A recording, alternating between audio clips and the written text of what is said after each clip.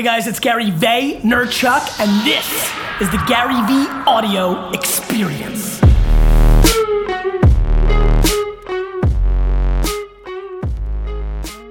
It's actually very tried and true. The same stuff that would have worked in 1954 and the same stuff that would have worked in 1837, that's what I believe in. I'm old school like that. I think that we need more old school right now because everybody's just 38 buzzwords in a row. I mean, I can only sit through so many, I'm gonna be the Airbnb of, I'm gonna be the Uber of, right? Here's what it's speaking to. It's speaking to a very immature, fake entrepreneur land. Everybody's a founder. I mean, if you look at, if I walk into Harvard or Stanford 10 years ago and go, how many of you are going into investment banking, Wall Street, or consulting? Raise your hand. 85% of the room is raising their hand. If I ask today, how many of you are starting a company right out of here? 85% is raising their hand. Mm-hmm. And what I think is fascinating is we're also talking to a group that didn't start off thinking that that's what they were. So they're trading a $387,000 a year consulting job, and what they want to trade it for is $48 million in exit money.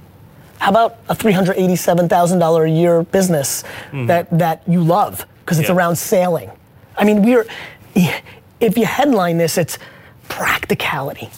We are lacking practicality. So what I'm fascinated by the current era is that somewhere about 10 years ago, when they were 12, 13, 14, 15, 16, they caught the bug of, wait a minute, I'm gonna be Zucks.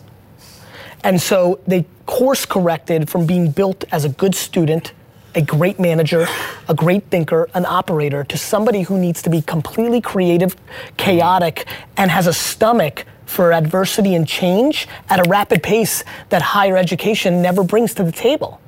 So again, much like I tell hustler entrepreneurs like myself, you need to be self-aware. You're not a genius, you're a hard worker. You'll push it through, you'll find an angle.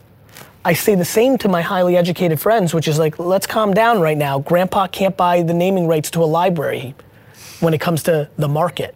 The market doesn't care what your last name is. Guys, thanks so much for listening to the audio experience. It would mean the world, and I mean the world, if you could go and leave a rating on iTunes, wherever you're kind of listening to this. Your word of mouth is my oxygen.